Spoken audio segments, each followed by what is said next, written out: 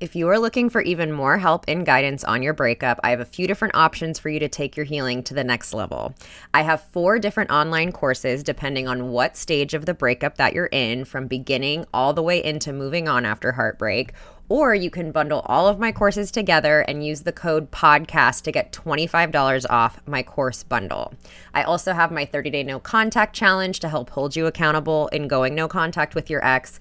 And we have our free Facebook group, Healing Hearts Club, where you can connect with other people going through breakups all over the world. To learn more about any of these resources, head to the show notes where you can learn more about my courses, take the quiz to figure out which course is best for you, or join the Facebook group. And don't forget to use the code PODCAST to get $25 off my course bundle.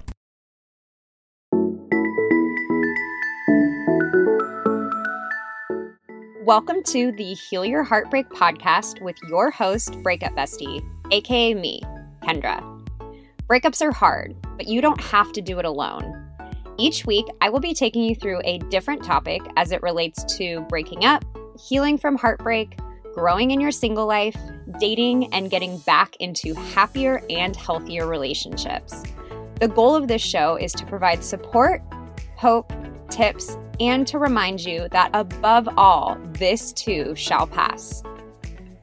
Welcome back to the Heal Your Heartbreak podcast. Today, I am joined by another incredible expert. I am talking to Natasha Adamo, best-selling author, relationship, self-help, and high-performance coach with clients in over 30 countries. She is the author of the book, Win Your Breakup. And we talk about so much today. I've been a really long-time fan of Natasha. I feel like she was one of the very first people in this space to write about and talk about breakups in a very beautiful, dignified, and healthy way. And so we talked about a wide range of topics. We talked a lot about her book, Win Your Breakup. We talked about what does it mean to win your breakup, and it's not necessarily what you think in, exacting revenge on anyone or playing these games that we so often hear about, but it's really about how to go through your breakup in a really dignified way. We talk about her famous concept, staying on your white horse. We talk about what does it mean to be with someone toxic, and that it doesn't necessarily mean that they're toxic to everyone, but just how to recognize when a relationship is toxic for you, meaning that person is just not good for you, which a lot of us experience. We talk about what to do if you have someone up on a pedestal. We talk about how to increase your self-esteem. I feel like Natasha and I could have continued talking for hours. She is so fun to talk to. She is so poetically moving in the way that she phrases things. And so I am very excited to share her with you guys. Welcome, Natasha, to the Heal Your Heartbreak podcast. I am very excited to have you on today and get to chat with you.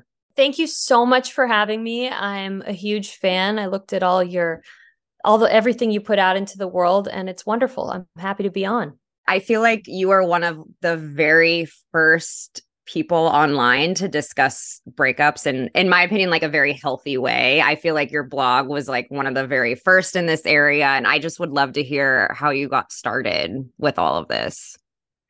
I basically hit a point in my life where my life was not figured out by any means, but as far as relationships went, I still felt all these feelings that we will all feel always, insecure, scared, lonely, unsure about certain things. I would still get triggered, but I got to a point in my life where I found a way to not let any of those very normal human emotions permeate to the point to where I was just emotionally paralyzed. And so I just set out. I didn't try to be a coach. I didn't try to be an influencer. I didn't try to, do anything. I didn't really have any kind of business in mind. I just wanted to put out there everything that I wish I would have had. And I set out to answer every question I ever asked Google at my lowest and loneliest points in regard to relationships and self-help. I love that.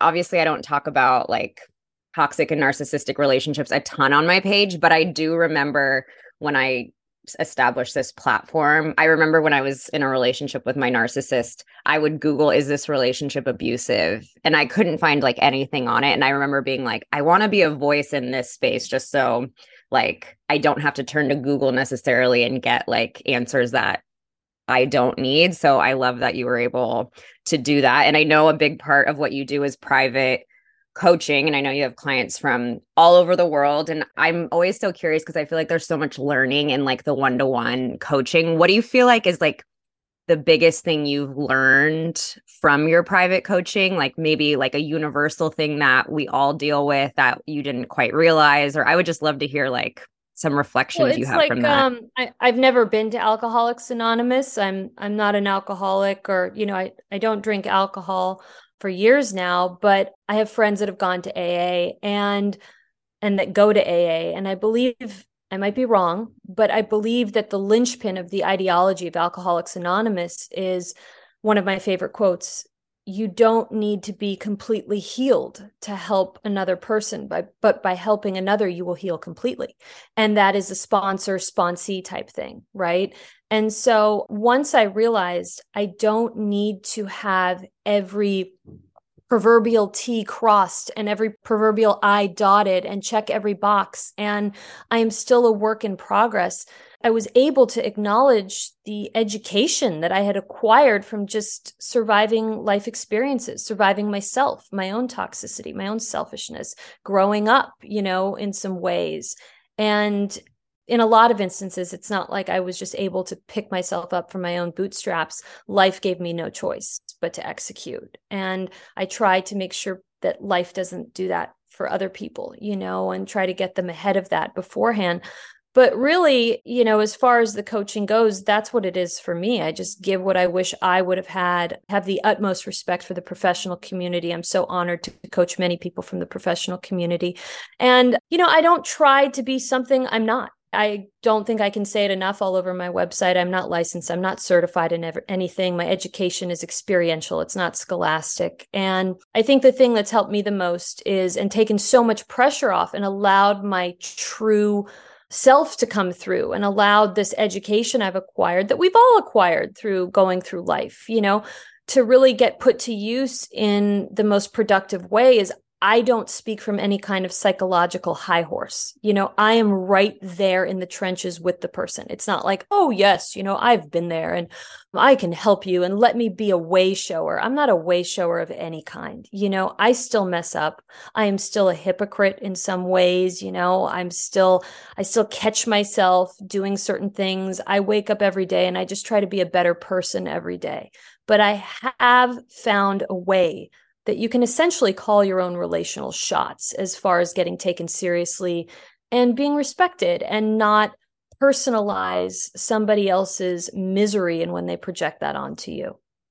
Yeah, I love that. And I've been in AA for the last 10 years, and you're totally spot on what like the whole function of AA is helping other Wow, people. congratulations. Thank you. Thank you. Wow. Okay. I'm glad I got that. I never want to step on toes or offend anyone. No, you're like totally spot on. And I think that's obviously I have a lot of respect for therapists who have gone to many therapists in my life, but there is something very powerful about more of like peer-to-peer kind of support. And alcoholics talk about that all the time. Like when they go to a therapist and the therapist is like, you're an alcoholic, you have these issues, you need help, you should do this, you should do that. It's like, no, I'm good. You can't tell me what to do, kind of a thing. But if you listen to someone tell their story and hear what they did to get better, you're like, oh, they know what I'm going through. They've been there, and it's attraction rather than promotion. That's like a big part of AA too. So it's like, let me see what you're doing. And the sponsorship thing is like, find someone who has what you want and, well, it's follow connection. their lead. Yeah. It's connection. And this is why I don't, you'll never see me splashed all over the internet promoting ads, work with me, work with me. I don't know how much longer I'm going to be doing the one-on-one telephonic coaching. However, I've done it for years, and I work the best with people who are hungry and people who have identified that, we speak the same language. And it's not about being holier than thou. It's not about this or that, but it's like, wow, this person understands me. And I get them too. And, I'm not going to judge them because I see myself in them, and hopefully vice versa. So it's a meaningful connection. Yeah, I love that. I really want to talk about your book, How to Win Your Breakup. And I think I saw it either on your social media or heard it in one of your podcast interviews, but people can sometimes very much misinterpret like the name of the book. And I feel like when I first heard it too, it's like, okay, like, but then reading into it and finding out what it's about, it makes so much more sense. So could you talk about like, what does it mean for you when you say how to win your breakup? Yeah, well, the book it's called Win Your Breakup, How to Be the One That Got Away. I would mess it up too. Don't even worry. And yeah, it's funny. Upon looking at it at first, it's like, oh gosh, this is like another rule book on how to be a tactician, and how to play games and carrot dangle and exploit someone's low self-esteem just so I can get a reaction and feel like I'm one-upping and, power struggle and all that. But it's really not. What it is this. When you are involved in a relationship with a toxic person, it gets reduced, your relationship and subsequent breakup gets reduced to something that feels like a game that you have to win in order to emotionally survive and move on. And again, that reduction can only take place if you are involved with someone who gets their validation by exploiting your hunger for theirs. That's how I personally define toxic. Yeah. And it's not about bashing anybody. It's not about hating anybody. There's some people that have had issue with the word toxic. It's like, if I call you an asshole, I don't just think that's what you are. You're that part of the anatomy. You know what I mean? It's the behavior and the energy that's poison to my system. And as I write about in the book, I have celiac disease. When I found out I couldn't eat gluten, I was gutted. I love gluten. Who doesn't love gluten? But I had to, at some point, come to terms and acknowledge the fact that for me, it was not good. Did I go on an anti-gluten campaign and tried to get people over to my side? No, I just had to accept it. And I also had to accept that if I was going to eat gluten and ingest it, I was going to have to incur the cost of doing so. But anyway, as far as the book goes, breakups with toxic people get reduced to what feels like a game. And it's the only game in the world, a breakup with a toxic person, that you will ever win by giving up. You win through withdrawal. You win by saying, you know what? I understand that the real win was losing you. And that's, oddly enough, where all the things that we don't like to admit that we want, like revenge, all our spiteful feelings, all of that actually get satisfied by staying in a place of dignity. And, when you watch a movie, it's the most interesting to watch someone that doesn't speak a lot and acts a lot, right? And it's compelling to watch someone when they're just like, you know what? I no longer give a fuck about what doesn't matter. No one is going to mess with me again. And it's even more compelling to watch and exciting after they got knocked to the ground and left for dead. And so that's what the book is about. The title is very, clickbaity. I get it.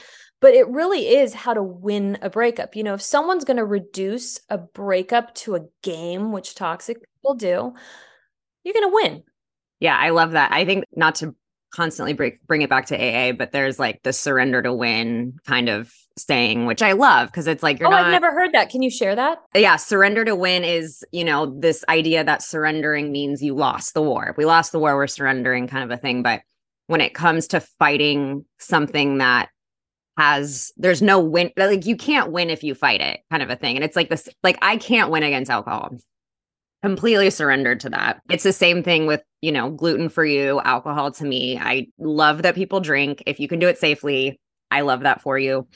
But to me, there's no winning against it. So I win when I surrender to it. And it's the same thing against. And then I've learned through time, it's like, it's the same thing for pretty much anyone else. Like, I can't fight, like, I don't have control over anyone but myself. So anytime I'm trying to fight someone, something, the best way to do it is, to surrender to it. And just all I can do is control myself. And that's how I can get myself better and in a better place. Definitely. And, I work with a lot of pro athletes, and I think about some of the best athletes in the world, right? And they didn't get to their status by nitpicking their losses. They didn't get to their status by saying, oh, no, that wasn't right. No, they didn't really beat me. No. They took the loss. And because of that, they were able to elevate in a way that their peers were not. And so I think that, coupled with the point that you just drove home, it's you win through withdrawal. You win by saying, okay, I'm not participating anymore. Yeah. What do you think about this whole idea? And I hear this a lot from people of, love is worth fighting for the, I feel like in society, there's like this big message that that you're supposed to fight for relationships. Relationships are work, all of these, like, I think very BS kind of things, especially in this realm. I do think relationships take work, but they don't take fighting necessarily. Could you share like your thoughts on kind of that societal idea that we're supposed to fight for the person we love? I think that's a beautiful sentiment. I choose to see it in a positive way, in the sense of, I don't think you should fight for a relationship that's abusive. I don't think you should fight to keep a relationship where you're being gaslit and manipulated and reduced to questioning your reality and your worth and your need for being on the planet. I don't think that's right. But I also think in a time where there's never been more distractions, and it's never, ever been harder to date than it is now, I think there's something to be said for meeting somebody, and if they're a good person, treating them in the relationship as though that's my only option ever. We've got to make it work. We've got to do this for each other. And if it's mutual, that's about one of the best things that can happen to you in life. If you want a relationship and that's what you want, a healthy relationship. So I see it in the sense of, that is worth fighting for. But in the environment of abuse and the things like you talk about and I talk about, and playing games and tactics and carrot dangling, absolutely not. That's not worth fighting for. That's not worth anything. But do I think that if you're in a great relationship and it's worth fighting to keep that amidst all the distractions that we have with, social media and apps and all kinds of stuff? Yeah, I do think that's worth it. Yes. And I feel like the key word you said is like, it's mutual. But if someone says like, I'm breaking up with you, I don't want to be with you anymore, you fighting that notion will, I mean, at least in my experience, because I was definitely someone that loved to, well, my therapist calls it like this, like conquering idea that like, if I can get someone to love me, then I'm worthwhile kind of a thing. So I spent a lot of time arguing with people for them to see my value. And that is very much a losing game. And every time I did it, it lowered my self-esteem. It did not raise my self-esteem.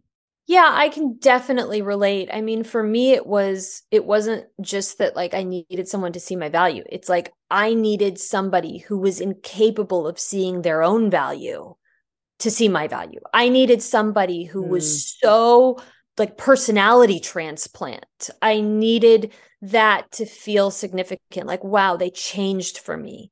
Yeah. It's this whole thing that all fairy tales are built off of, 50 Shades of Grey, all this stuff that we get really hooked to, because it's like, wow, there's an evolution, there's a transformation there, and that's amazing. But where we get a little lost is that, another person's value or lack thereof will never just jumpstart a personality transplant, bad or good. Yeah. They can only do that within them. Yeah. It could definitely provide a lubricant for someone to, level up or show their true colors if they're not that great, but you don't have that much power. Yeah. And it's really not, it gets exhausting after a while. It's like, oh my gosh, like I don't want to have to work this hard to, get a drop from an empty well. And the reason why we're attracted to those dynamics is because of undealt with trauma. That's all. Yeah, I wanted to read, you posted something, I think a couple weeks ago, and I had to bring it up on here, but you wrote, their unavailability is a turn on only when your need to be good enough for them to change is greater than the understanding that you're already enough. And I was like, if I had read that like 10 years ago, like I would have taken, and really understood that. Because I do think in some ways like this chase of emotional unavailability can be I know it for me, it was very toxic for me to like be and with addicting. someone. It's very addicting. Very addicting. Yeah. Yes. Yeah. Because it was like I was constantly keeping this scoreboard in my mind of like, okay, they asked, like they asked me to go to this thing with their friends. That's like a point for I'm winning. I'm going to get them eventually. And then, then I don't hear from them for 3 days because I'm not in a relationship with them and they don't really owe me that. And then it was like, that's a negative on my scoreboard there. So it is very addicting and it causes such intense obsession. Oh, it's crazy. And it just unglues you. And then you start equating the level to which it unglues you to their, irreplaceability when it's really not their value. It's all, it's you shining your light on them and just marveling at the fact that they're illuminating. That's what's happening. Yeah. And realizing I had someone tell me once that like someone could shower me with compliments 24 hours a day because I didn't believe it about myself and I didn't feel like I was worthy of those compliments. It would never be enough. Like I would be like this bottomless vessel for compliments and they would just fall out the bottom because I didn't believe it in myself. And it wasn't until I was able to get to a point of knowing my worth, having self-esteem, that I was able to, first of all, realize I don't want someone that's not available. I don't want to chase. I'm worthy of someone that can, without questioning it, commit and want to be with me.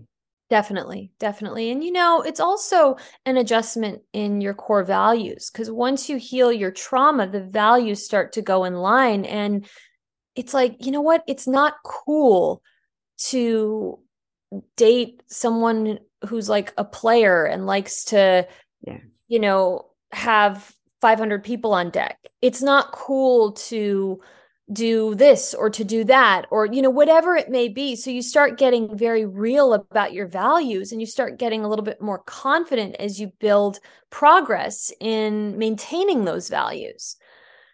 And then you start where the sweet spot to be attracted to what's good for you instead of what triggers you into just constantly trying to be good enough. And the thing that most people don't realize is everything that they claim to want, the type of partner they claim to want, if they're not dating that type of partner, most likely they can claim to want that partner all they want, but they would be bored by that partner. They wouldn't be attracted to that partner because it's the hot, cold, up, down, yes, no, Jekyll, Hyde, that it's that intensity. And I think one of the biggest mistakes I've ever made in my life, and I've made a lot, is mistake intensity for like a soulmate, intimate connection. It's just not. Yeah. I mean, and I've been with my husband now for a while and there were times where things felt, I'll say boring because it wasn't consistent. Yeah, it was consistent and secure and like there wasn't fighting. And, there were times where I second guessed a lot of that stuff. And it wasn't until I got to, like you said, the trauma, getting to the core of why is this, a deeply implanted desire of mine to be in this chaotic situation. Once I learned why that was, that's no longer, I don't want chaos in my life. And it's the same thing with friends. And like, I know you talk a lot about like just toxic people in your life. I mean, I look at like the friends that have dropped off over the years and I can see it's a direct result of my growth. And I feel like that's a great thing to have is, being able to see the people that come in and out of your life as this mirror of your progress. I couldn't agree more. Yeah. One thing I feel like that you're very famous in your blog for talking about is the white horse. And I would love if you could, share that with the listeners here for those who aren't familiar with you and your work. Definitely. It's a concept my mother came up with. And it's just stay on your white horse. Your white horse is emotional intelligence. It's a place of non-reactivity. And when you think of, the knight in shining armor on his white horse, he has tunnel vision for what he's after. He doesn't get off the white horse. He doesn't, it's just you stay on your white horse, you stay in a place of non-reactivity. And, reactivity is what toxic people, it's what they live off of. It's what they operate from a place of the ego. And the ego, the caviar to that ego is your reactivity. And it's in the moments when you want to react the most that you just stay on your white horse. Don't get off. And if you do get off and you do react and you do disembark like we all do at times, like I still do, use the shame, the anger that you may feel toward yourself, all of that to just get back on and stay on. But you will never, ever regret not being reactive. And that's what staying on your white horse is all about. Yeah, I feel like, if we're speaking in specific terms to breakups, and I think, just hearing about some of the things that people are dealing with their exes post breakup, I feel like the reactivity is also applies to when, an ex sends something really nice. I miss you. I'm thinking about you. Giving into that is also like pouring your energy back into their atmosphere, and it's going to happen where you're talking to them and then all of a sudden it switches and it's I don't want to be with you anymore. So I feel like any kind of energy that you're giving back into an ex is something that will take you off that white horse. Yeah, and when you're a people pleaser, which a lot of people are who are with toxic people, I know I was, when you're a people pleaser, it's going to be really hard to not respond to those nice messages. It's going to be really hard not to do that. But, when you don't click on an ad on your computer because it's a virus, it's kind of like the same thing. You don't go there, and you don't owe anyone anything. And anyone that thinks you are a bad person, you're immature, they try to make you feel guilty for recognizing yourself in a loving, respectful, reasonable, healthy manner does not deserve to be in your life. And if they messed up that badly and, you're not responding or you guys have broken up and they don't understand why you wouldn't respond, that's all the closure that you need, because they need you to have no boundaries in order for the relationship to be on their terms, which is what it always is. And so, I think that that's really important to keep in mind as well. You don't owe anyone anything. Yeah.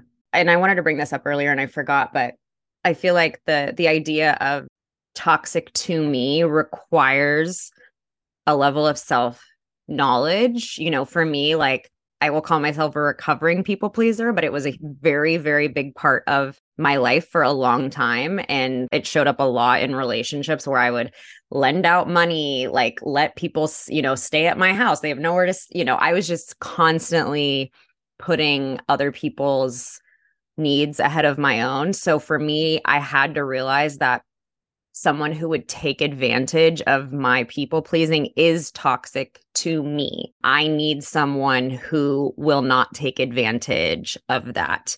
And that goes for friends, that goes for family members. Honestly, like certain family members have, done that. And I've had to deal with that in different ways. But I think having a level of self-knowledge is really important for that. This show is sponsored by BetterHelp. It is so important to share your thoughts and feelings while going through a breakup, especially if it's something you're feeling any guilt or shame around. I know whenever I'm struggling with a certain thought or situation and I keep it to myself, it gets heavier and heavier and feels harder and harder to manage. I truly believe we are as sick as our secrets. Therapy has always been a safe space for me to have a judgment-free zone to get things off my chest. Whether it's something from my past, a current struggle, or something I'm anxious about in the future, I always feel lighter when I'm able to share something that feels scary. If you're thinking of starting therapy, give BetterHelp a try. It's entirely online, designed to be convenient, flexible, and suited to your schedule. Just fill out a brief questionnaire to get matched with a licensed therapist and switch therapists at any time for no additional charge. Get it off your chest with BetterHelp. Visit betterhelp.com/heartbreak today to get 10% off your first month. That's BetterHelp, HELP.com/heartbreak.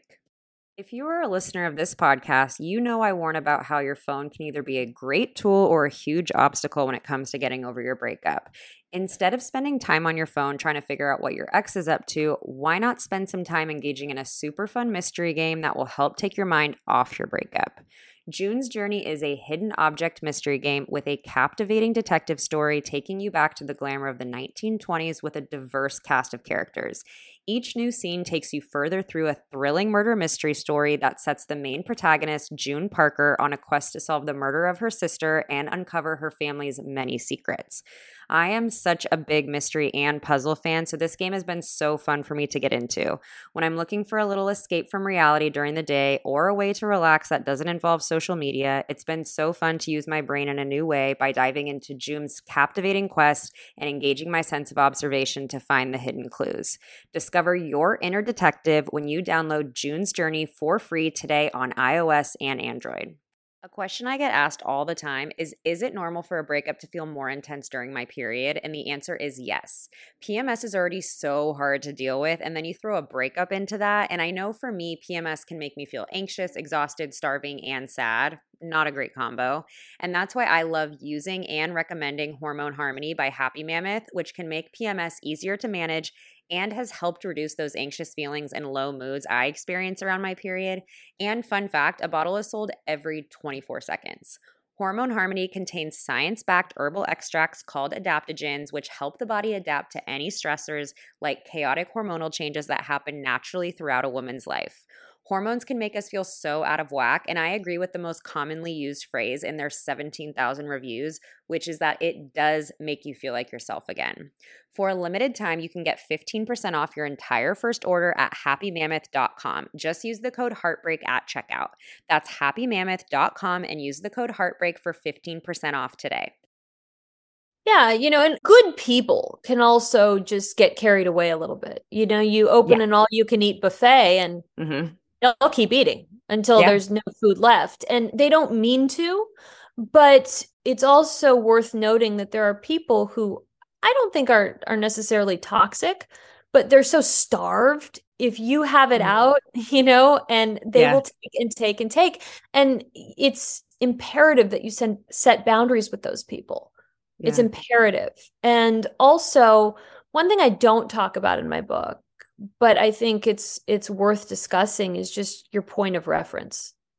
If you and I got food from, let's say we just got some street meat, on the side of the street in a cart, and it could be really, really great. But that's all we've ever had. And then someone says, oh, I know a place, called In-N-Out Burger. It's phenomenal. And we go and it's like, wow, this is just mind blowing. I don't ever want to eat anything else. Right. Yeah. But think of all the other incredible food that's out there. No disrespect to In-N-Out, but there are some even more enjoyable ways to get your calories in. And a lot of people don't take the time to look at their point of reference. It's like, okay, I am pedestaling this all, and that's okay. That's okay. Yeah. But it's because of where I came from or the last relationship. And just because this person, I'll do an extreme example, doesn't physically abuse me, and they're very kind to me physically in that regard, I don't need to pedestal them to kingdom come. They're emotionally abusing me. And you shouldn't pedestal anyone anyway, but your point of reference is something that I never realized until years later, that I was just mind blown by very basic things. Yeah, I mean, my pattern was going after emotionally unavailable people. And then when I finally was like, I'm done with that, I started dating someone who was very open to commitment, was not a great partner, like did not prioritize my time, was not into quality time, did not prioritize my family, which is very important to me. But I was like, I just can't be with someone who can't commit. I was like so tunnel visioned in that way. And I love that point of reference thing. And I think a lot of it comes down to having that sense of humility and remaining teachable and knowing that like my experience is not the only one. And I'm selling myself so short and being, closed-minded to think that that's the best that I can ever have, Yeah, I mean, a lot of the time too, it's just subconscious. It's like we go from one thing to the next, and we don't really take the time. And that's what I'm all about. Just take a breath, take a minute to just see, where you're at. You've got way more power than you think. You've got way more control than you think.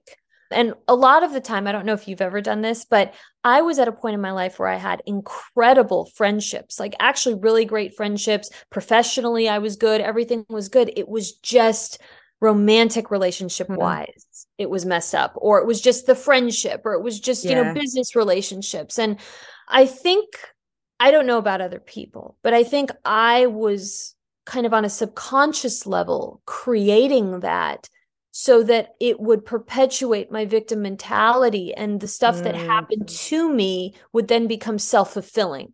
Well, I'm not enough. Well, I'm just doomed in this regard. And when you create such a contrast, it's like, well, all my friendships are healthy. My job is great. It's just this, it's a real slippery slope to become self-fulfilling. Yeah. And I feel like our brain is always looking for confirmation of our beliefs, because that's how, we stay sane, is like, my beliefs are reality. And I think people who, when they're going through the breakup and they say, that was my dream partner, there's no one else out there for me, I'll tell them, like, it's okay to feel that way, but just stop saying that. Like, let's at least open our minds and say, like, I'm so devastated by losing this person, but I'm not going to go as far to say that they're the only, like, I'm never going to find someone else. That was the only kind of connection I'm ever going to get, just because it can be very powerful when you start thinking that and operating from that belief. I agree. I would love to get, because I know so much of what we're talking about is this idea of like self-esteem, self-worth for people that, are going through a breakup and they're not ready to date. So they don't have like the relational way to work through boundaries to gain self-esteem. What's your biggest like tips for working on self-esteem, self-worth when someone is, on their own navigating a breakup? Start really small. Just follow through with one little tiny promise that you make to yourself. Just anything. It could literally be anything. I'm going to not have caffeine for 3 days. See how you feel. I'm going to wake up half an hour early and just try something I've never tried before. Just little tiny things that can progress to progress. And then once you become protective of that progress, it's like, okay, I've got something here. You just gain a little bit of traction. And also, acknowledge the parts of you that are vibrating. It's like a guitar string just got plucked and you're just vibrating. And it's okay to feel your way through it. It's okay to have spiteful feelings. It's okay to want to play a game. It's okay to want to react. Don't punish yourself, and don't tell yourself, I cannot look at social media. I have to block them. In my opinion, that's why restrictive diets fail. It's like, I can have the donut at any time if I want the donut, or whatever it is that someone says don't eat, if it's a restrictive diet. But the mentality is what messes you up. And that's why these companies end up making so much money. You know what I mean? It's like, you can have that at any time. But if you take the time to work on the rewiring, you won't be in this self-imposed like timeout corner. You won't feel like you're being punished. You won't feel like you're in a prison cell. So it's like, I could do that, but I don't want to, because that's not healthy for me. I could go eat gluten right after this interview if I wanted to, but I would have to incur the cost of it. And it's not something I want to incur. I go to the shopping mall. There's all kinds of things that I want. There's all kinds of things I feel as though I'm deserving of. I can't afford the $80,000 necklace at Cartier or whatever, let's just say. Yeah. But what stops me from stealing it? Well, I can't incur the cost. I can't incur the reputational cost. I can't incur the cost of robbery. I can't do that. And we do this so much in our lives that I think when we're unable to do it relationally, it just feels that much more shameful, and we get that much more paralyzed. Yeah. We were all masking up during the pandemic. No one had a problem with it. I mean, I had a friend and we walked on the beach feet apart and there was no one around us. And we were both in masks at one point, and it's like no one questioned anything. But man, if you decide to mask up with your mental health and protect your mental health, a lot of people will have a problem with it, especially if they're used to you being their doormat.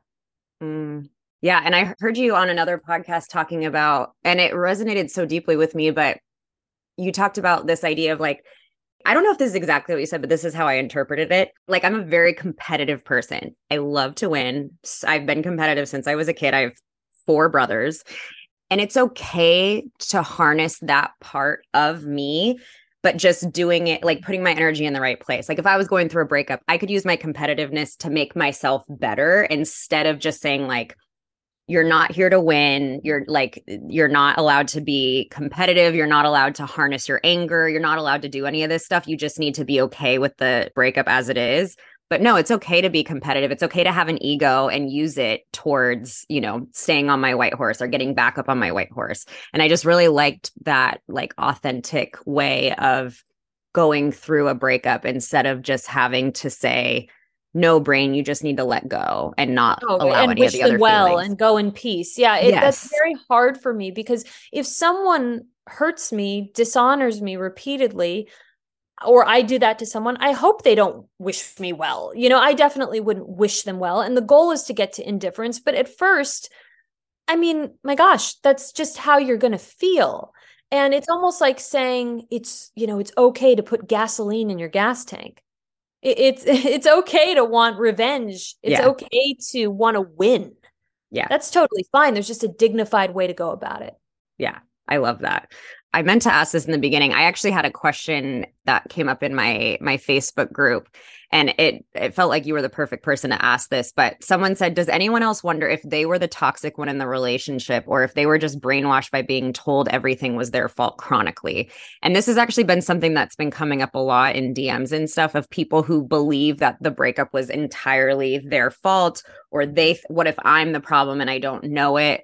Do you have any thoughts on that? I tend to think like toxic people don't necessarily do a great job acknowledging that they're toxic. So I feel like if you have the awareness of it, it's probably not you that's being toxic, but I would love to hear your thoughts on it. Yeah, I mean, well, first of all, are these people coming from toxic relationships? Yeah, that's the thing. I think people are being gaslit into thinking that it was not a toxic relationship. But, I feel like if you're constantly being told that you're toxic by a partner, I don't think that's a very great relationship. Well, I mean, I don't think that's a very great partner. If someone's going to tell me every day I'm toxic, why don't they get the fuck out of the relationship? Totally. You know what I mean? Like, that's very odd. Number one. Number two, I think it's very important to recognize it takes two to tango. I think it's very important to recognize, even if you didn't do anything that was overtly, outwardly, directly disrespectful, or deceitful, you tolerated things. You tolerated things. You gave second, third, fourth chances that were not needed. You gave credit that was not earned. You gave benefits of the doubt where you definitely didn't need to go there again. And that's not healthy, right? So I think it's important to acknowledge that. If you truly have a toxic partner, which it sounds like, I agree with you, if someone's going to continue to tell you you're toxic, it sounds as though there's a tinge of deflection at the very best there.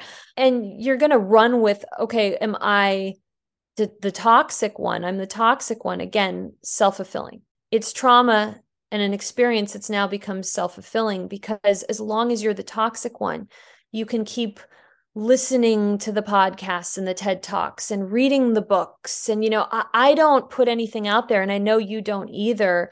Your stuff is super high quality, and you're putting it out there for the right reasons to get people dependent on me. I write that book, and I said it in the book, for you to get all the concepts and then give it to someone who needs it. Totally. I don't want you to keep coming back to me. I want to get invited to your wedding. I want to get an email saying, you got over this and are living an incredible life on your terms. But yeah, I've found that the times that I really, really just feel this insane weight where it's like, okay, I was the one, they were giving me all these chances. They tried so hard, but I know deep down that I was dishonored and disrespected, and I was questioning my value just as a human being throughout the relationship. I'm going a little overboard. I mean, it's okay. And if you're that concerned with taking responsibility for your toxicity, you cannot be a hypocrite and not view your toxic ex the same way with the same accountability. That is so important. That is very, very important to say. Like, you have to give the same credit to yourself that you're giving to other people. Definitely. And I think, people have a big issue with hypocrisy. I mean, I am sure I will be a hypocrite in the future. I've definitely been one in the past. It happens, right? But if you're going to be so firm on something, and that's why I'm never like unwavering and, this is who I am. And because I'm inevitably going to mess up. You know, Totally. I Yeah. know both sides of the coin. I have been very toxic, very selfish, as a friend, as a romantic partner, even as a family member. And I see what I've done. I see why I've done it. But I just try to, as I said earlier, just be a better person every day. It doesn't mean that, I'm not going to mess up or anything like that. But a lot of people are very concerned with, oh, there's a discrepancy here, or, that doesn't add up. And if you're that concerned with it, you really need to be that way on all ends and not give your ex a special privilege or adjustment. Yeah. And I think it's reflected so much in the way we would talk to a friend who is going through a breakup versus the way we would talk to ourselves when we're going through a breakup. When it's ourselves, it's, I can't believe you did this. You should, you never should have done this, or you should have done that. Where if it's a friend that's going through it, it's like, let me give you a hug. Like, let's cry about it. Let me hear you talk about it. It's going to be okay. It's like, we just don't give that honor to ourselves so often. For sure. Yeah. And also just to be very mindful of how we talk to friends. Like if a friend tells me they completely, made a fool of themselves during a breakup, I'm not going to tell them, oh, it's okay. Yeah. I'm going to say, gee, that was really bad. I've been there, I've done it, but there's a way. This is actually good. Okay. Because there's a way that if you decide to make the adjustment now and get on your white horse, that past crazy behavior is going to provide such a contrast to the crickets they're going to hear. It's okay. But I think a lot of the time, we just don't want to hear it anymore if the friend keeps going on or whatever. And we're like, yeah, you're fine, or it's okay. Don't worry about it. And everyone's worried about, you don't want to hurt anybody. You don't, and especially when they're fragile. But I think it's also important to be a true friend to yourself. You have to be one to other people. And to be one to other people, you need to be honest. Yeah. Kind in your honesty, not brutal, but honest. Yeah. And I think there's, once I realized that owning my part in a situation felt so empowering, because it meant there was something I could do, and my ability to feel good and do good did not rest in the hands of someone else. That was such a big shift for me. And, it gives you so much power to recognize, like, okay, yeah, I didn't, in the case of when I was with a narcissist, like there was a lot of wrong on his end, but my wrong was I stayed with this person for a long time. I stayed with them years past when I should have left. And, I changed into a person that I was not proud of to, mind you, survive within the relationship. But that was also, something that I did not like about myself. And so I was able to change that moving forward. Like I can't, ensure that no one else in the world is going to be mean to me, but I can sure control the fact that like I won't put up with it anymore. Definitely. Exactly like I talk about in my book. Think of yourself as a prestigious bank. Just because you have a security system installed, that doesn't absolve the world of bank robbers. It just controls the level of comfort that someone feels when they're standing at your door wanting to rob you. That's it. Wow. All you can do is control comfort levels. You can't control what people say to you. You can't control what people do to you, but you can definitely control how comfortable they feel doing what they do, saying what they say. And I think you just drove home an incredible point that if you are in a relationship, whether it's good, it's bad, it's abusive, it's toxic, whatever kind of relationship you're in, if one person has self-awareness and one person does not have self-awareness, it'll never work. Because, what I see a lot is if someone's blaming themselves and saying, was I the toxic one, this, that, they're trying to have self-awareness for two people. You can't do that. Yeah, that was a great point. I didn't even realize that it related to what I well, said, but yeah. You passed me the ball. It's a good back and forth. But yeah, and you can't have self-awareness for two people. You can't do the relational work for two people. It's like all you can do is work on yourself. And I love that comfort level point. I think that's so important. It's like, and the first thing that came to mind for me is in the area of gossip. It's like when some people come up and try to start gossiping or shit talking about something, and automatically people kind of put their guard up and it's like, no, that's not like a welcome thing here. And then the person gets very uncomfortable and like, it's the same thing with like any kind of interaction that people have. What kind of behavior will you provide comfort for in your life, and what will you provide discomfort? And a lot of it's not even direct verbal saying, I'm not okay with this. A lot of it's just the way you operate, the way you hold yourself. Yeah, I really don't think you need to communicate so much in this kind of situation or circumstance. I think you'll listen to a lot of, not you, but anybody will listen to a lot of material and we get really pumped up and then it's like, okay, I want to communicate my boundaries. I want to communicate. Yeah. But really you just do it through dignified action. You don't need to communicate it. And I talk a lot about unconditional love and how I really just don't believe in it other than unconditionally loving your child, your pet, an elderly grandparent or anybody or being that is voiceless and cannot advocate and is fully dependent on you, of course, right?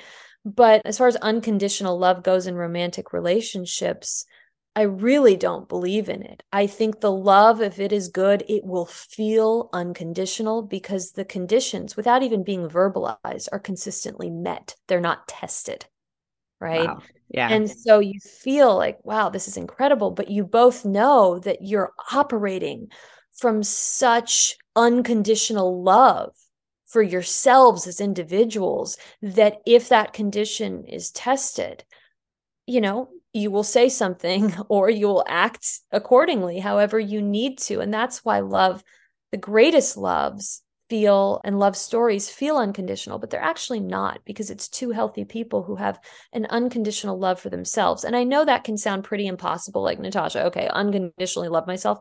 All I'm talking about is just recognizing your value, your basic value as a human being on planet Earth, which even if you are in a place of, depression or you're not feeling great, you do every day to an extent, right? You get up, you brush your teeth, you go to your wonderful site and all of your courses and you try to get better and feel better and understand, like little things like that. Or you go on your Facebook group. This is someone who's recognizing their value to some extent, saying, I'm better enough that I'm going to just at least do this or do that. So that's all I'm saying is just continue to recognize your value and see what happens in your life. I love that. I love that. You have such a poetic way of putting things. It's very moving. It's very moving. Well, thank you so much for coming on and sharing. I feel like we could continue. I want to keep going. I know. I feel like we could keep going. So maybe we'll have to do a part 2. But I hope everyone goes out and gets your book, Win Your Breakup. Could you talk about where people can connect with you, social media, your blog? Of course. Yep. They can go to natashadamo.com to get my book. You can get it anywhere books are sold, Barnes & Noble, Amazon, Kobo, all of that. And you can find me on Instagram at Natasha Adamo, same handle for Twitter. And I will go ahead and link that all in the show notes here. But thank you so much again, Natasha. This has been such a fun conversation and hopefully we can do it again. The pleasure has been all mine. I'm a huge fan. Keep doing what you're doing. You're amazing. Thank you. I hope you enjoyed today's show. If you loved it, I hope you'll leave a review and share with your friends. If you're not already following me on Instagram, head to @YourBreakupBestie, where I'm sharing new content almost every day.